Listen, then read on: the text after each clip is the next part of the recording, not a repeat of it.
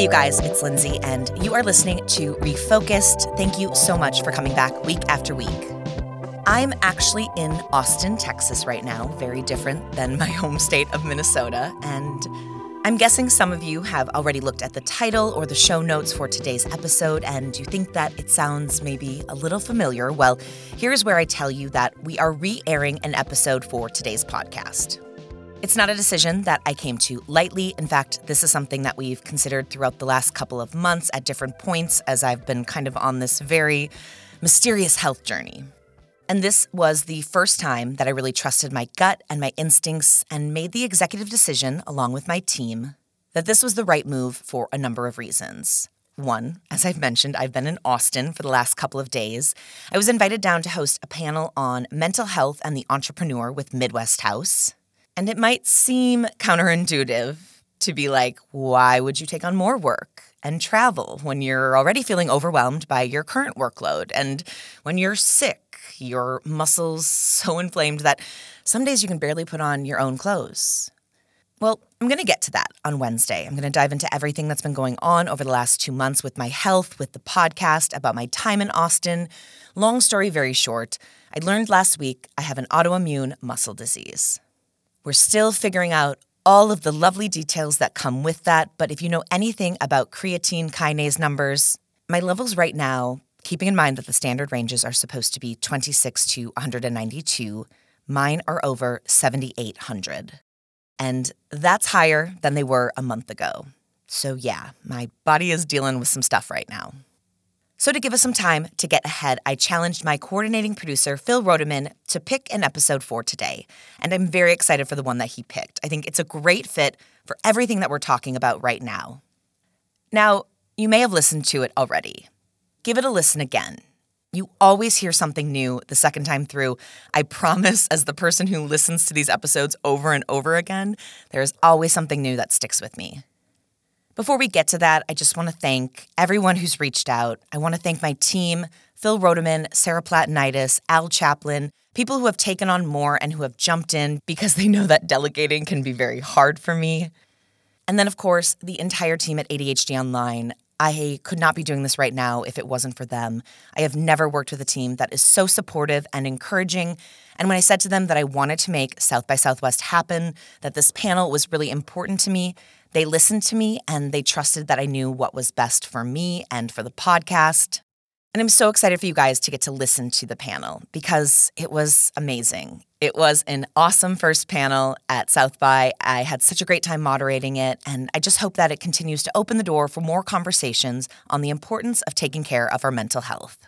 And so now, the little elephant in the room, today's episode is a re-air, something to help kick off your Monday, and on Wednesday we're going to chat about it all. I've been at capacity, my body isn't working the way it's supposed to, and if that's you right now, at capacity, take something off your plate, please. I give you permission. I will write you a doctor's note. Obviously, I'm not a doctor. I can write you a producer's note, whatever you need. Take something off your plate, give it away to somebody, drop it in the trash, whatever you need to do, because we cannot sustain these levels. And we really need to all kind of start to figure out what's most important to us. And for me, that's making sure that this podcast is around as long as possible and that I'm producing really incredible content for you. And right now that means using some of it so that we can get some time back. And with that, I'm going to turn it over to Phil Rodeman, our coordinating producer, who picked out today's episode for you.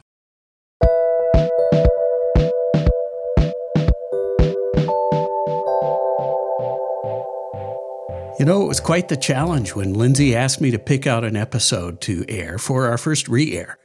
I'm pleased we made 70 episodes of interviews and stories before life bonked us over the head and suggested ever so subtly that it was time. I wanted to pick an episode that I had really enjoyed, that I had connected with, and it didn't take too long to figure out which one it was. It was episode 64, ADHD and Finding Organizational Peace of Mind in 2023. That was with Lisa Woodruff of Organize 365. What stood out to me was how well Lisa explains executive functioning in ADHD. One of the two ways that us ADHDers go is to create a lot of structure and rigidity in our lives. And, then we get thrown a little when plans change. This was me, and just recently I realized this was a significant source of anxiety in my life. I hope that you get as much from listening to this episode as I did when I listened to it again. I was also reminded that in January, we talked about the importance of putting on our own oxygen mask first. We are no good to anyone around us if we aren't already taking care of ourselves. I thought this was a good reminder and that we should continue to do just that.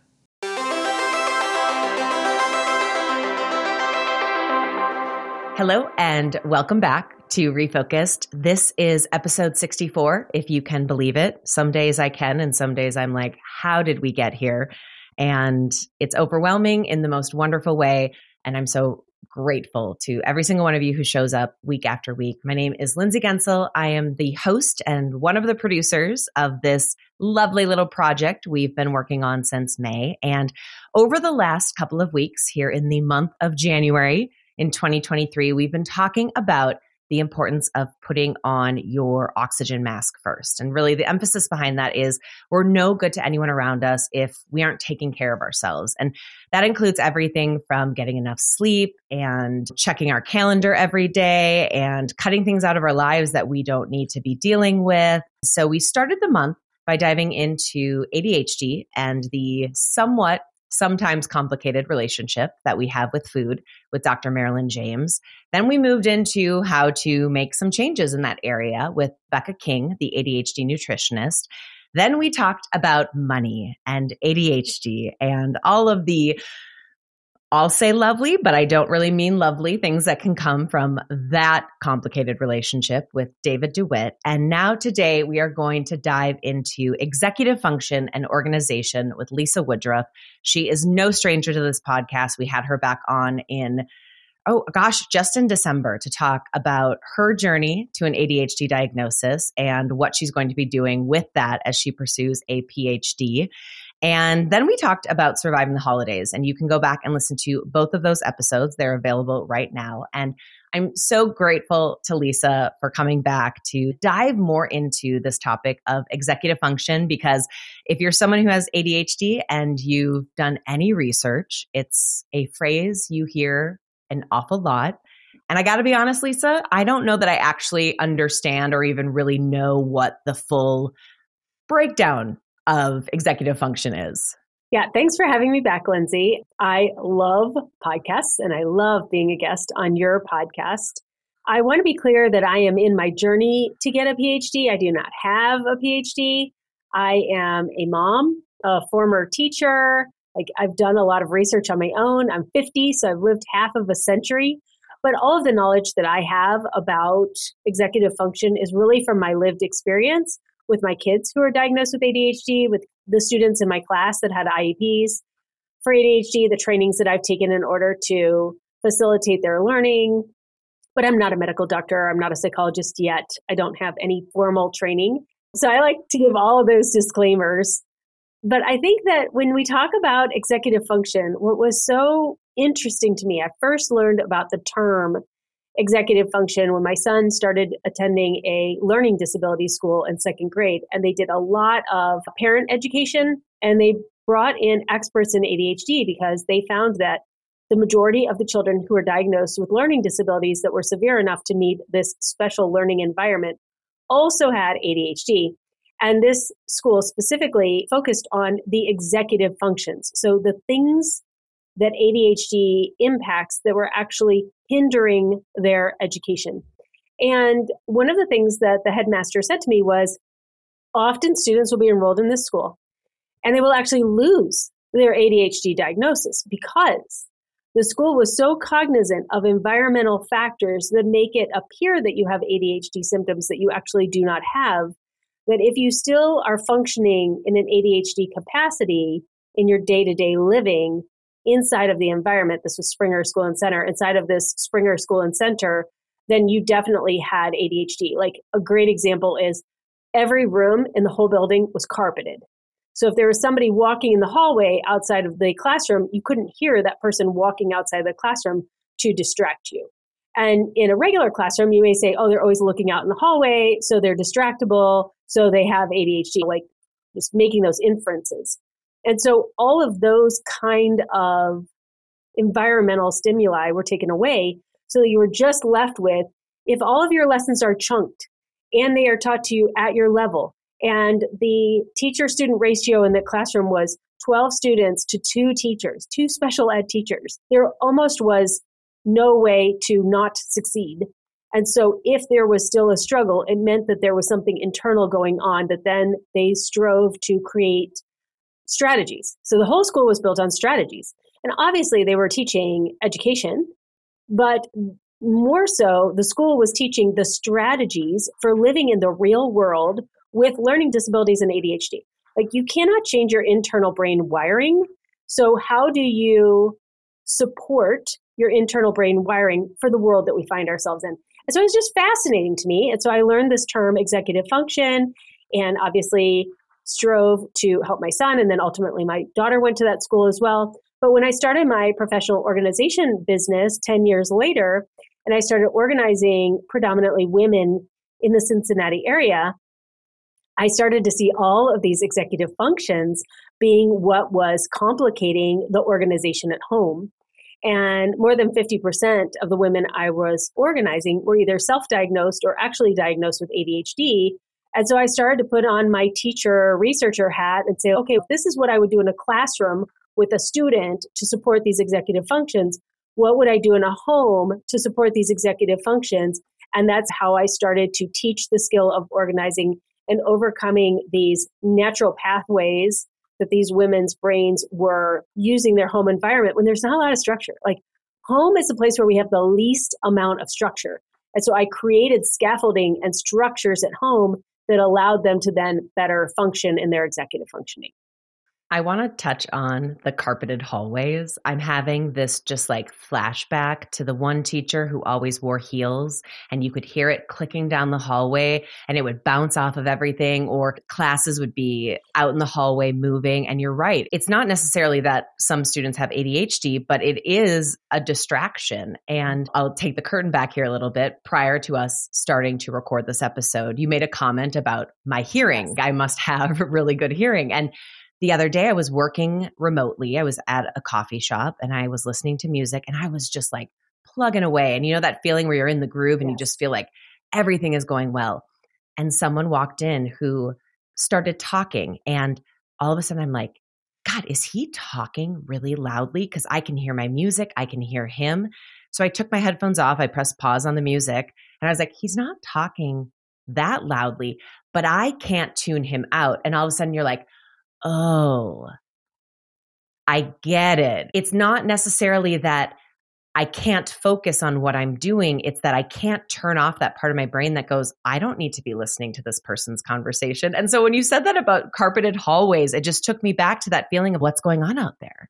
Who's out there? What's happening? Yes, a TV show is not background noise to me. I know everything that's going on in that TV show. Like, my husband will say, you're not listening to me. I'm like, I hear you. I hear the baby. I hear our daughter. I hear all of you simultaneously, and I understand what all of you are saying. I just can't respond simultaneously. I'm not missing anything. That you say that about your hearing, because my son, who has ADHD, is an audio engineer, and his hearing is just, he could hear trains from miles away. Like, he could always hear things in the distance. And the only way he got through high school after he got out of Springer School and Center was he would have an AirPod in, just one, at that time it was like one earbud and the other one would be hanging down. And he would run music through that to counteract everything else that was going on. Otherwise, he just could not even focus. And I think you said earlier about where is this going and the research. I think that we have not even really started scratching the surface of the research of the myriad of different ways that all of our brains process information, and all of the unique giftings and learnings that we have in our brains. It will take decades for us to unpack this, but I think that we're actually more different than we are similar, and that each of these heightened awarenesses serve a certain purpose. But because public schooling and schooling in general is more of a move everyone through a continuum, create a well-rounded child, it's just not created for the uniqueness and the individuality, which is to comprehend how you would educate at a unique and individual level. I don't even know where you would start. But I think 50 years from now, that's what we will be doing. And I said this to you in the first episode that I had you on, this idea that the world is supposed to be one size fits all. And it's not only in the educational system that we're seeing that just fall apart, but how people are working. And we can look back at the pandemic. There was just a day where everyone stopped going to work. And all of these people who had been relying on that structure, on that body doubling, on that knowing when you got to the office, you did this and then that, and that's how the day went. And then the days just piled onto each other.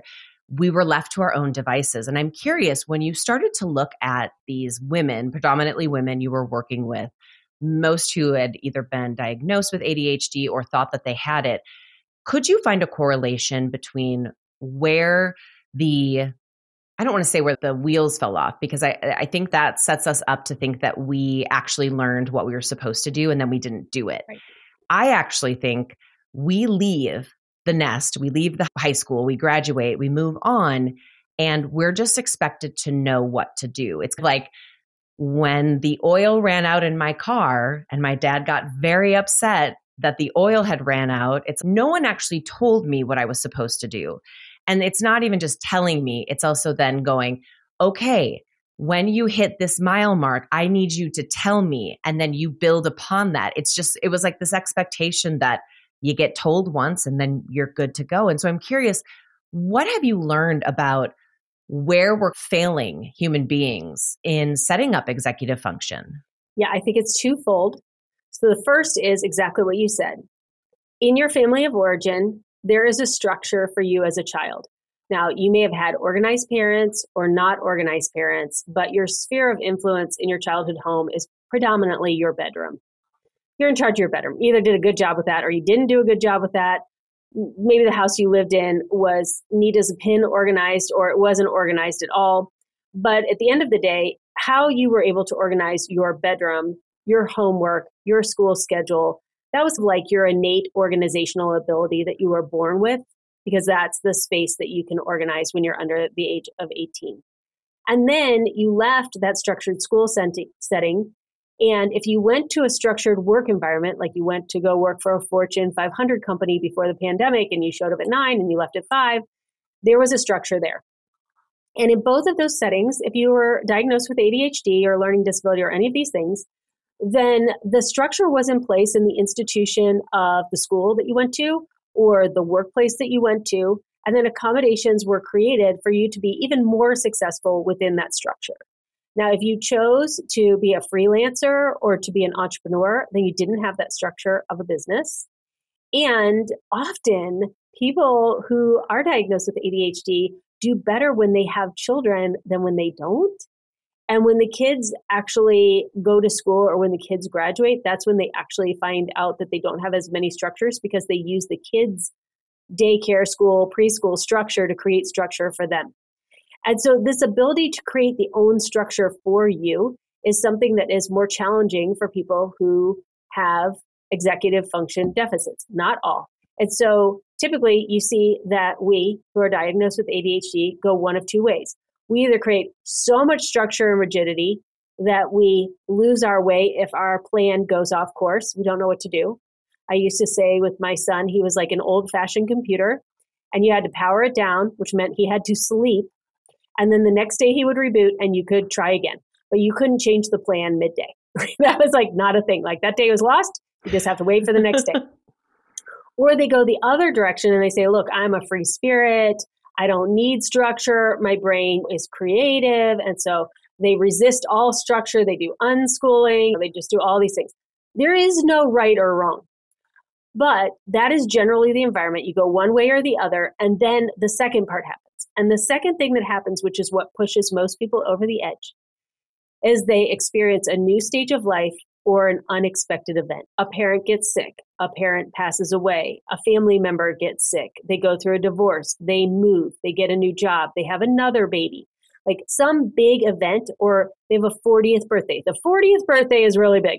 So you have a big life event, and then that additional life event on top of the fact that there's either way too much structure that is untenable or no structure at all, just makes the whole house of cards come crashing down. And then they don't know how to rebuild from there. And because life just keeps moving on and no one knows what's happening at home and no one gives you support at home, you end up treading water pretty much for the rest of your life.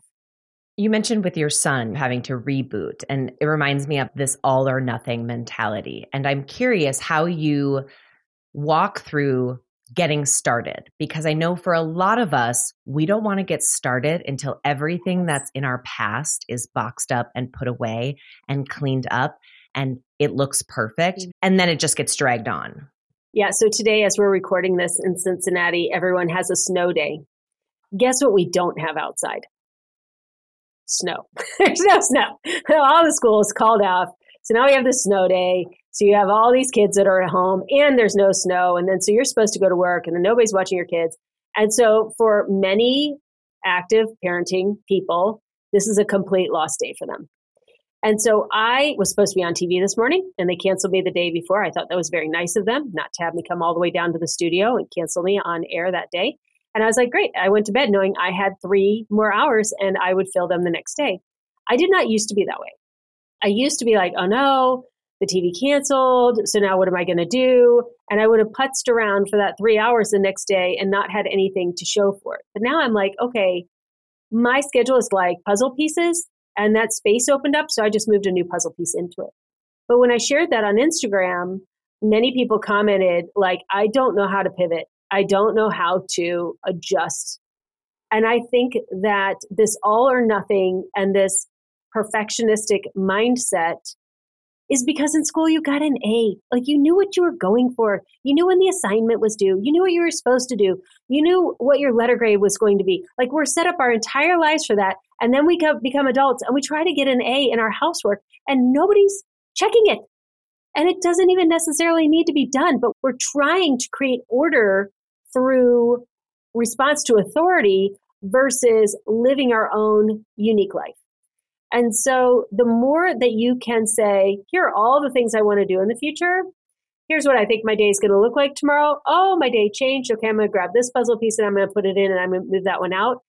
Part of that comes with age. And part of that comes with, I like to say, I'm a person of excellence. I am not a perfectionist. And so if there's one thing I could teach you, that is a mantra I have taught in my podcast. Perfection doesn't exist. It doesn't exist. So stop trying. It doesn't exist. You're a person of excellence. And when you decide that you want to take full control of your life and not live a reactive life, to be proactive, to create the structure that you need in your life, you need to know that this is a 1, 2, 3 year process.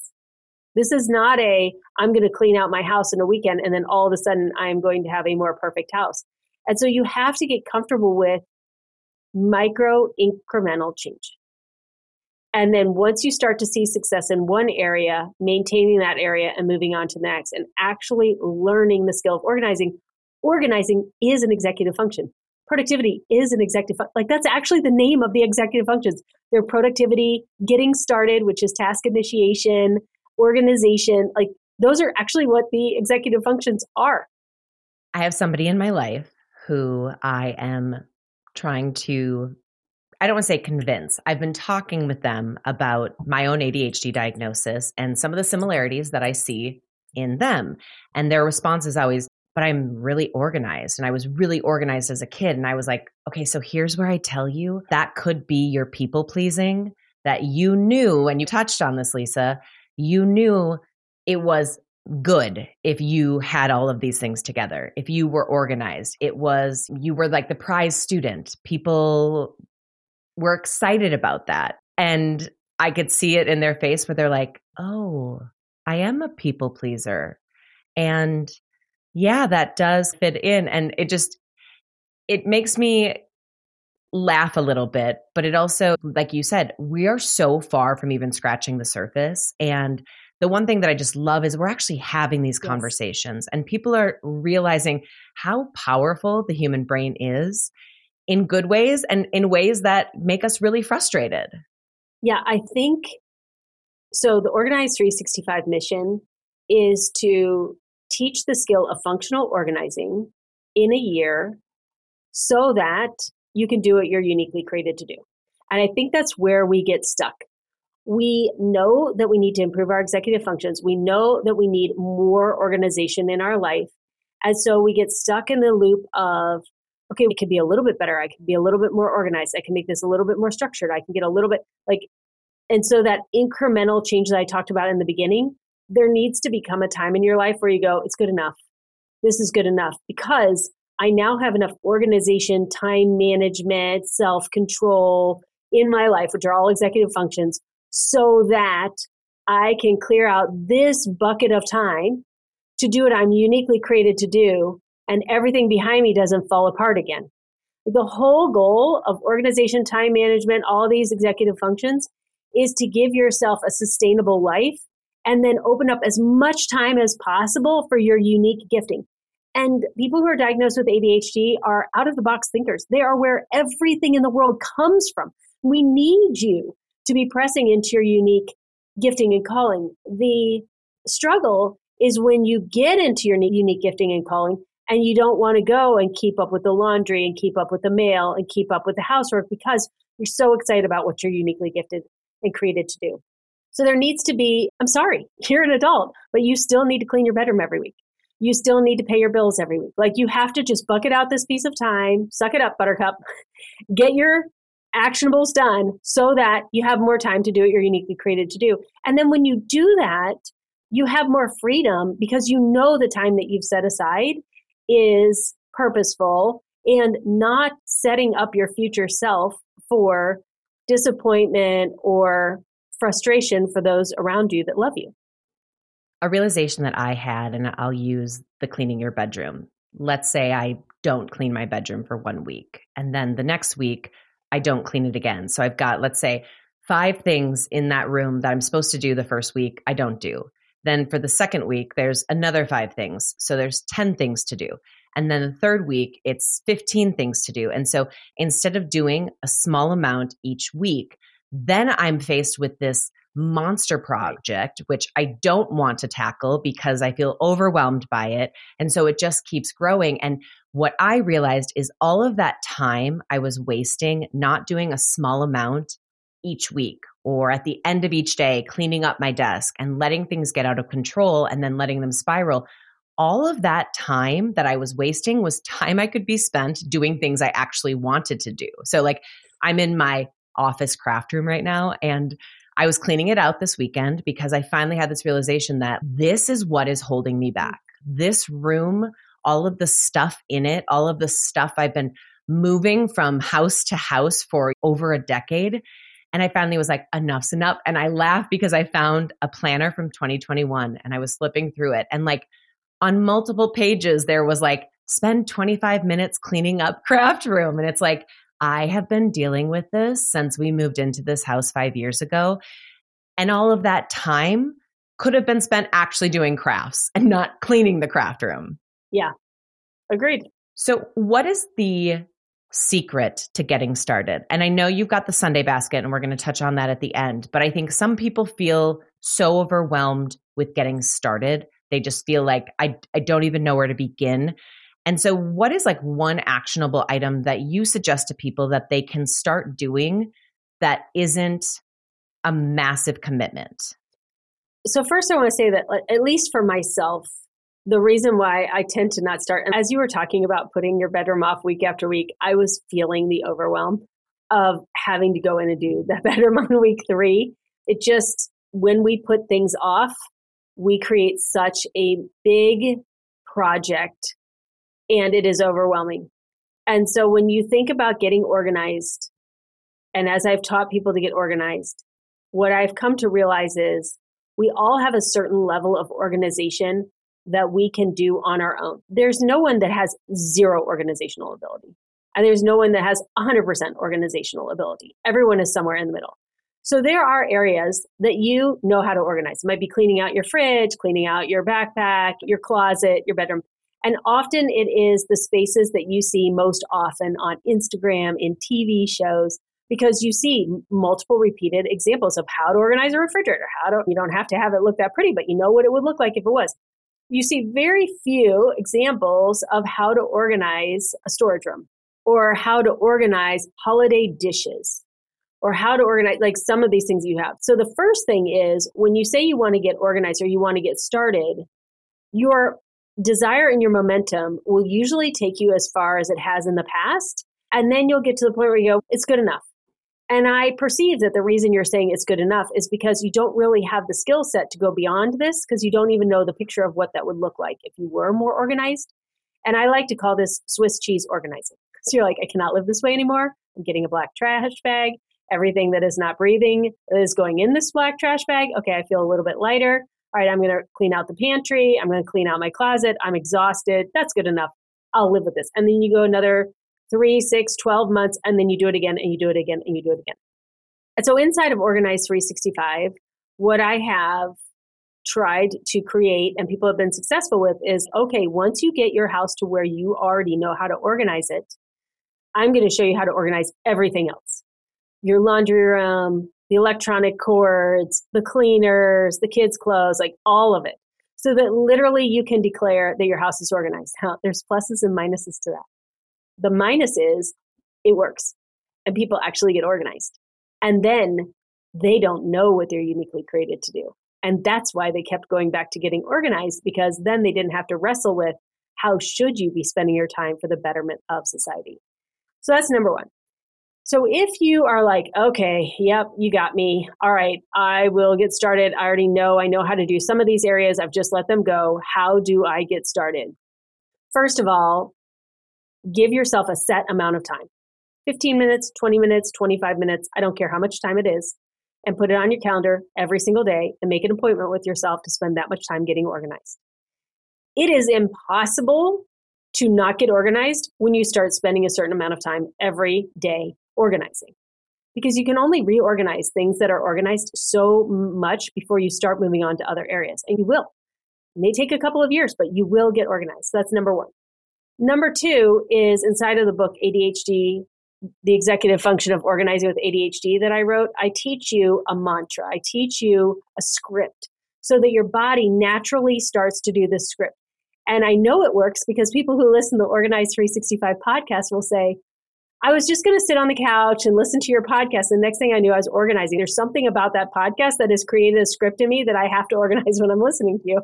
And so the script is this. You go in any space with that black trash bag and you get rid of as much trash as possible. And I like to audibly say trash.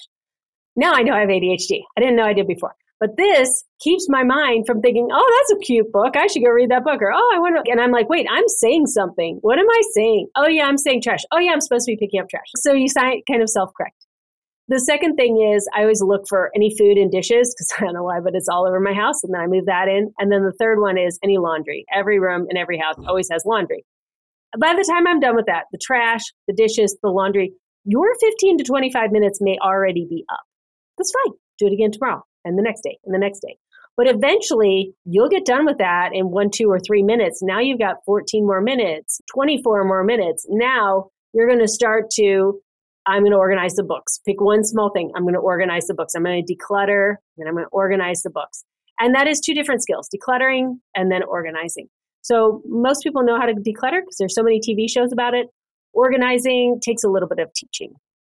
How does accountability fit into this? Because I think a lot of us were raised in an environment, and it goes back to the anecdote I shared about my friend who was a people pleaser and became very organized.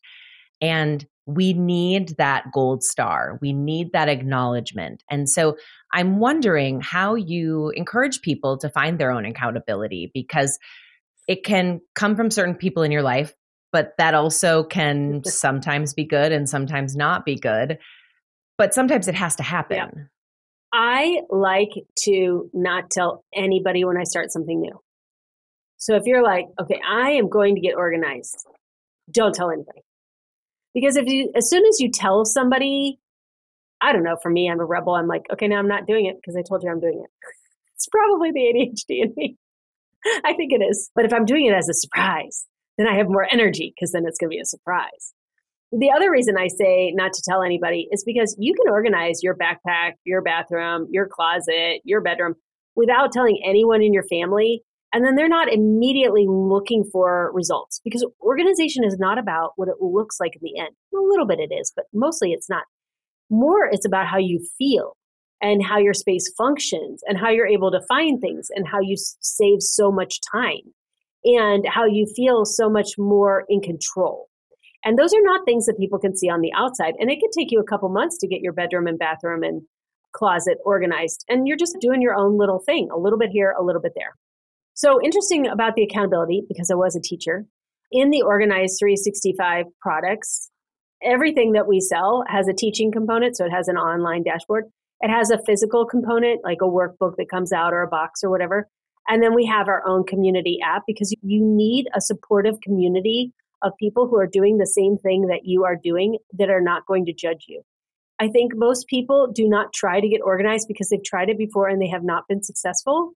And the examples on Pinterest and TV shows are unattainable. So it's almost like, why even bother? That if you do tell someone, then they're going to hold your organization standard to the one that of the picture that they have in their head. Whereas in the Organize 365 community and inside of our app, every product has its own community group. And everyone is you've never met a more encouraging group of people, non-judgmental, and people will show their house. They'll be like, this is where I'm starting. And then the comments come through. I've been there. You can do this. You've got this. How many minutes? And it's just so encouraging. It's really hard to find it anywhere else. It'd be like if you want to go on a diet and then you tell your skinny sister about it. Like, that's not going to be helpful. But if you join Weight Watchers and you go with other people who are trying to hold themselves accountable and they're following a certain food plan, or if you want to run a marathon and you join a running group, like, you got to find people who are also trying to work on that part of their life together. That's where you should find the accountability. I love that you mentioned that on the topic of accountability, because I hadn't thought about that, but it makes complete sense, because it doesn't matter what it is. If you tell someone about it and then they question you, those defensive walls that come up, and it is quick. Yeah. And then you immediately are so excited. And then all of a sudden you're like, I knew it. I knew I'm not an organized person. I don't even know why I bother. I'm not even going to try. It's just human nature. If something comes easy to you, you don't understand why it's so difficult for someone else. Just like we see so many possibilities. Exactly. How can you be so linear in your thinking? How can you only think there's one option here? There are like 89 options. And if you give me 5 more minutes, I'll come up with 8,000 options. Like, how can you not see more than one option for this predicament that we're in? So you need to be around people that are working on the same thing that you're working on. I really like that you also touch on the internal celebration that we should all have when we're trying something new, and to think about what that's adding to our lives. We touched on it a little bit in the last episode with David DeWitt and money, and talking about how saving money, it doesn't give you the same like sexy dopamine rush as spending money, but there's stability there, and that brings peace of mind. And when you were talking about kind of the chaos of a house and not being able to find things, and I think all of us who have clutter can think of going room to room, trying to find something and trying to find it again and not remembering where it was and where we put it. And it's exhausting. And so there's peace of mind that comes from that. And that can be the accountability. And it's the elimination of the negative self-talk in your brain. Like, we're not nice to ourselves. We would not say to other people what we say to ourselves. And I will say, once my house was completely organized, my husband, who's a perfectionist, is like, hey, could you organize this house? I'm like, dude, it's organized. He's like, I don't think so. I don't know how you have a business. I'm like, no, I know where everything is. It's organized. Once you get to that point, you have mental clarity. You have your mind back. And I didn't realize that. Like, I always thought that once you were organized, you would have more time to do what you're uniquely created to do. But it was when I was interviewing people on the Wednesday episodes on my podcast, and they talk about going through the transformational journey over and over again. They would say, Lisa gives us grace. There is no judgment. We're allowed to take as long as we want, as long as we're making progress. And I got my mind back. And I'm like, finally, I said, what do you mean you got your mind back? And they're like, oh, I don't talk negatively to myself anymore. I don't worry anymore. I don't wonder if this thing is going to be done, because I already know that there's a time and place for it to be done. And I was like, oh my gosh, you're right. I literally have nothing in my head anymore. I used to have a never ending running to-do list where it was there's nothing, because I'm talking to you, Lindsay, I'm like, there's nothing. I'm not thinking about what I'm doing now. I'm not thinking about anything, because everything in my life is organized. It has a place, it has a time, it has a cadence. All my ideas have a place to be. And so I'm able to be fully present all the time. And it's from being organized. I love that. That's incredible. And I think it's a gift. And I think we don't know that's possible sometimes. Right. Yeah, because it sounds like hocus pocus. I hate to even say it because I'm like, I sound like a lunatic. Like, it's like, really? Like, I don't know anybody who has their brain. How can you say that you can, like, the unexpected still happens. I still get overwhelmed. I still have to like reprocess through as I go through life changes and stages. An employee came in today and they had a big life event happen this week, and now they are pretty much a full-time caregiver. And they're like, in the past, this would have sent me into a tizzy, but you know what? It's not that it's not challenging, but it's really not affecting my life very much. And she's become a full-time caregiver. And it's because she has so many systems in place and so many processes in place, and because she is so organized that we have capacity. So organization gives you time. Once you're organized, then you become productive. Productivity gives you capacity. And that's what we all want. We don't want productivity so we can do a longer to-do list. We want productivity so that we can impact our world for good. So we can have capacity and we can be the one in a crisis where people can turn to us and say, oh my goodness, this happened. And we can say, oh, I can step in, I could do this and I could do that. And it doesn't create chaos on the back end of our lives. We actually can offer help and not create our own chaos in the process. And you touched a little bit on the importance of community when you're doing really anything in life, whether it's something you've done before or it's something new. And I love that you've helped build that for these people who find that, who go to a place where they feel supported and they feel like they can be honest, because I think there are a lot of people who walk through life who never find that. Yeah, I always thought that you were either born organized or you weren't. And I was lucky and you weren't, because I knew how to organize.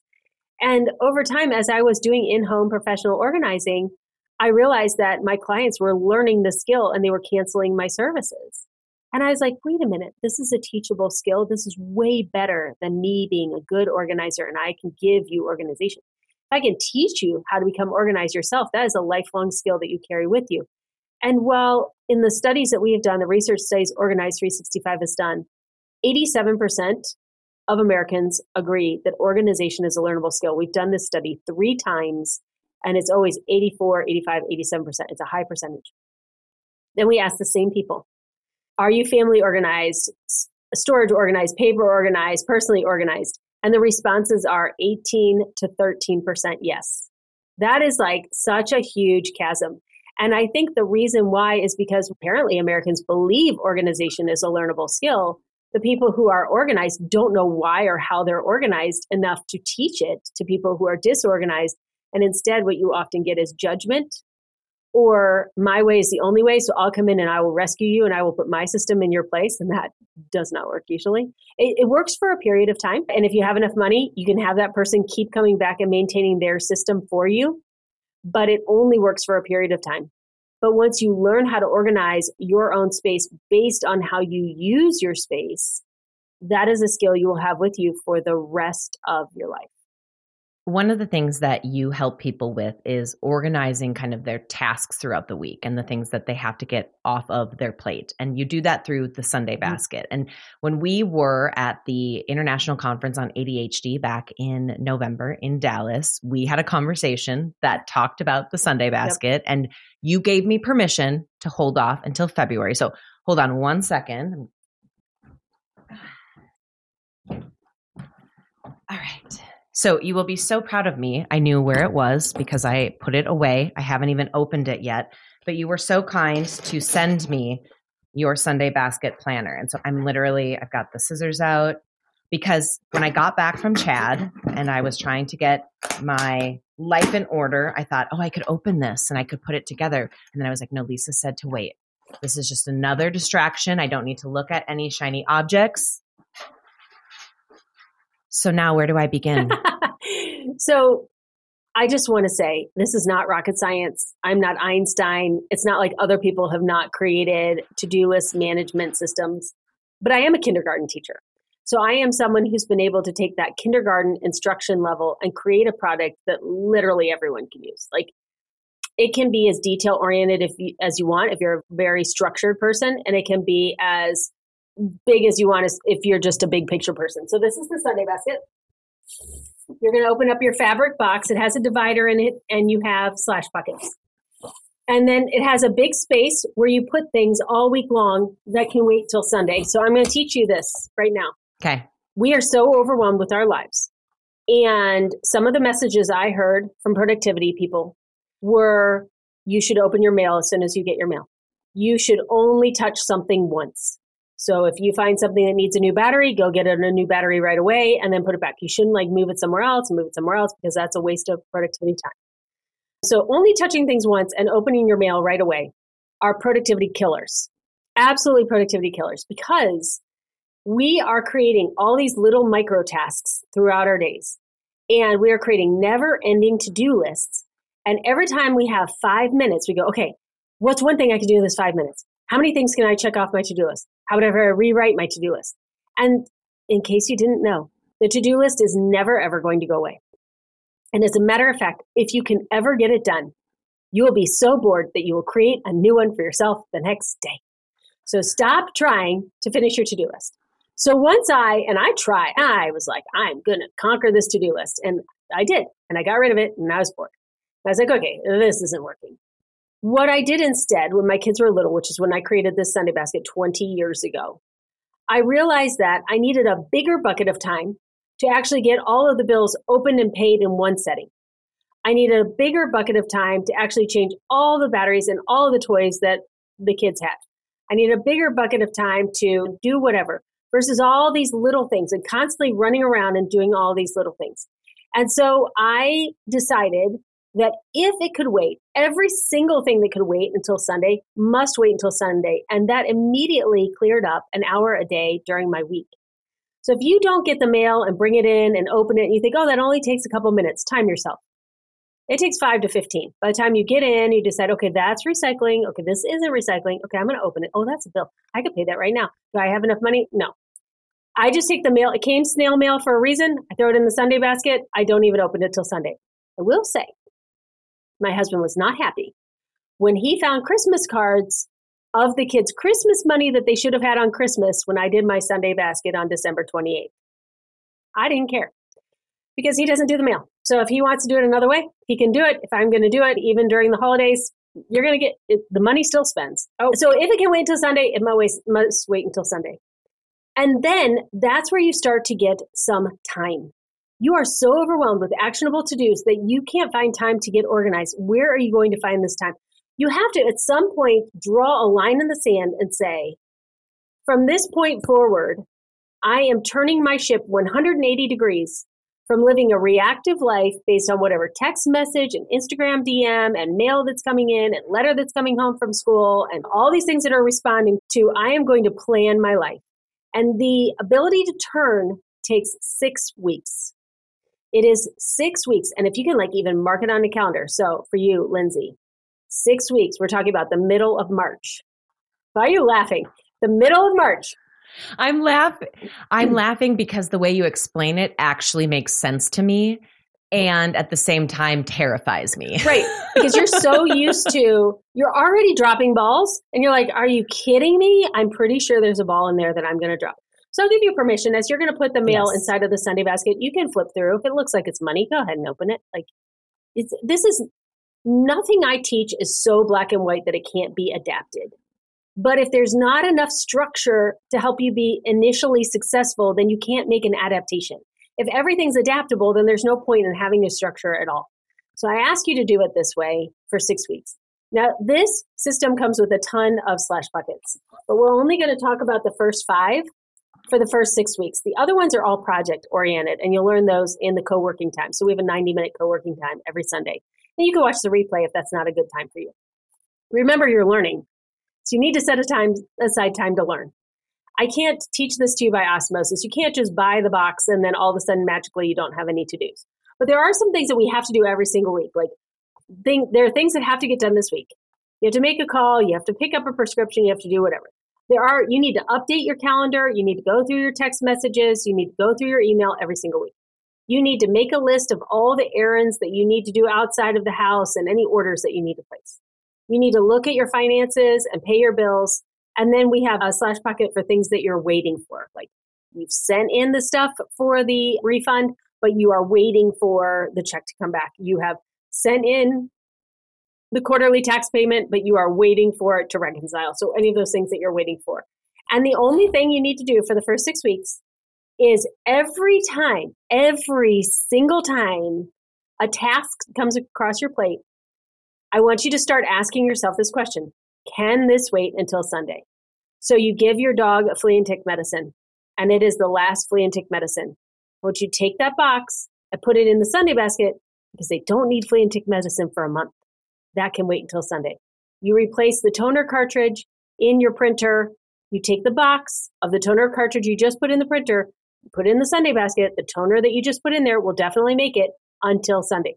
And it is this retraining from doing things so fast that they don't end up on a to-do list to creating as much time during the week as possible and putting all these actionable tasks on the weekend, that what ends up happening after 6 weeks is that the time to go through your Sunday basket, and it is going to be 90 minutes at least, goes so much faster. Because if you're making financial decisions based on mail that comes every single day, you do not make as good of financial decisions as if you do all of that one day a week and really look at the money coming in. Or if you get paid every other week, maybe you do it twice a month. And you just start to save a lot of time by, okay, I paid all the bills, I stamped them all, they're all ready to go, versus one at a time. And at 6 weeks is the magic mark where you start to realize that you can think again, because you're deferring so many things to Sunday that you'll have a random thought during the week and you'll be like, oh my gosh, my brain was so busy being a to-do list generator and task-oriented brain, I was not able to hear my really creative thoughts, my really aha thoughts that really solve bigger problems in my life and for my family, or bigger things that I can be doing to move my business, my family, my personal life forward. And until you get that mental clutter out of your head of this never-ending ticker tape of a to-do list, then you don't get the real, to use your brain as a real brain. I honestly didn't plan this at all. And I, in the middle of our conversation, was like, I'm going to get the box out. And I have to tell you, so 6 weeks from now is my birthday. Mine too. So I feel like we have to. Wait, when is your birthday? March 18th. My birthday is March 18th. Stop it. Okay, so here's the deal. We are going to have a birthday party podcast celebration. We are going to talk about what I've learned over the last 6 weeks. I just got chills like you would not believe. Okay, you can't make this up. This is unreal. The one thing I have to say, Lisa, is that even if someone is not ready for the Sunday basket, the way you describe it and the way you break down how our brains work during the week and how much wasted energy and time goes into that, it is very easy for people to understand. And I'm so excited that people get to hear that, especially now at the start of 2023, and they'll get to move on. And now they will get to come to our Sunday basket birthday party in March. And every time I speak to you, Lisa, and I say this over and over again, I learn something new, but you have it just so streamlined and it works so well. And I'm so appreciative of the time and energy you put out into this world. And how cool that we share a birthday. I mean, I love it. I know. And actually the physical Sunday basket will be 5 in March and the concept will be 20 years old in March. It's a big month. It's a great month. Anyone else who's March 18th birthday, hit me up on email and we'll add you into the fun. But Lisa, as always, this was such a wonderful conversation. I'm just really excited to go. And at the same time, I'm going to put my basket together. I'm going to find a spot for it and I'm going to start putting stuff in it. And I'm not going to touch it until Sunday because, like I said, the way you broke that down makes so much sense for me. And I can't wait to get started. So thank you so much. Thank you. I'm super, super excited to be able to check in with you in 6 weeks. Like, this will be such an awesome testimony. I'm pretty excited. I won't lie. Like I said, you lay it out in a simple way and it does make sense. And fingers crossed, we've got a good 6 weeks ahead of us and it'll just be smooth sailing from there. So thank you so much for joining us and we'll connect in 6 weeks. Thank you.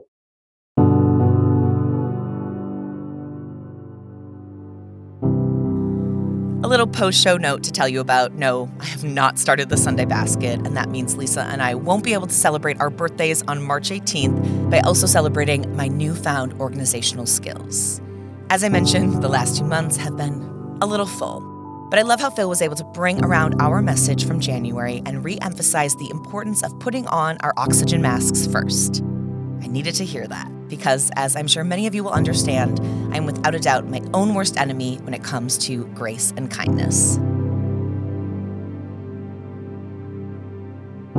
Refocused is a collaboration between me, Lindsay Gensel, and ADHD Online, a telemedicine mental health care company that provides affordable and accessible ADHD assessments and treatment plans, including medication management and teletherapy.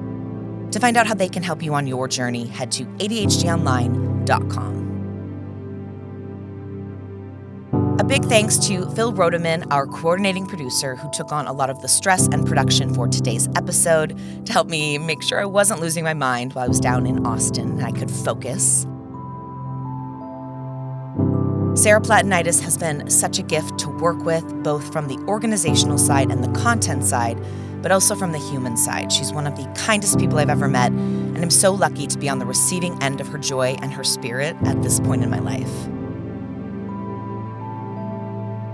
Al Chaplin keeps creating incredible social media cuts for us. We are working on getting more of them up there. I promise it's coming, and I see you guys engaging in and liking them. If you haven't yet, head over to our Instagram page. It's @RefocusPod, and check out what's up there. A huge thanks to my teammates in Grand Rapids who continue to make life so enjoyable and are so great to work with. Keith Boswell, Claudia Gotti, Melanie Mile, Suzanne Spruitt, Trisha Merchandunny, and the entire team at ADHD Online for all of their ongoing support. And a huge thanks to CEO and co-founder Zach Booker and Chief Operating Officer Keith Brophy, who were kind of like my own little bubble wrap over the last couple of days in Austin.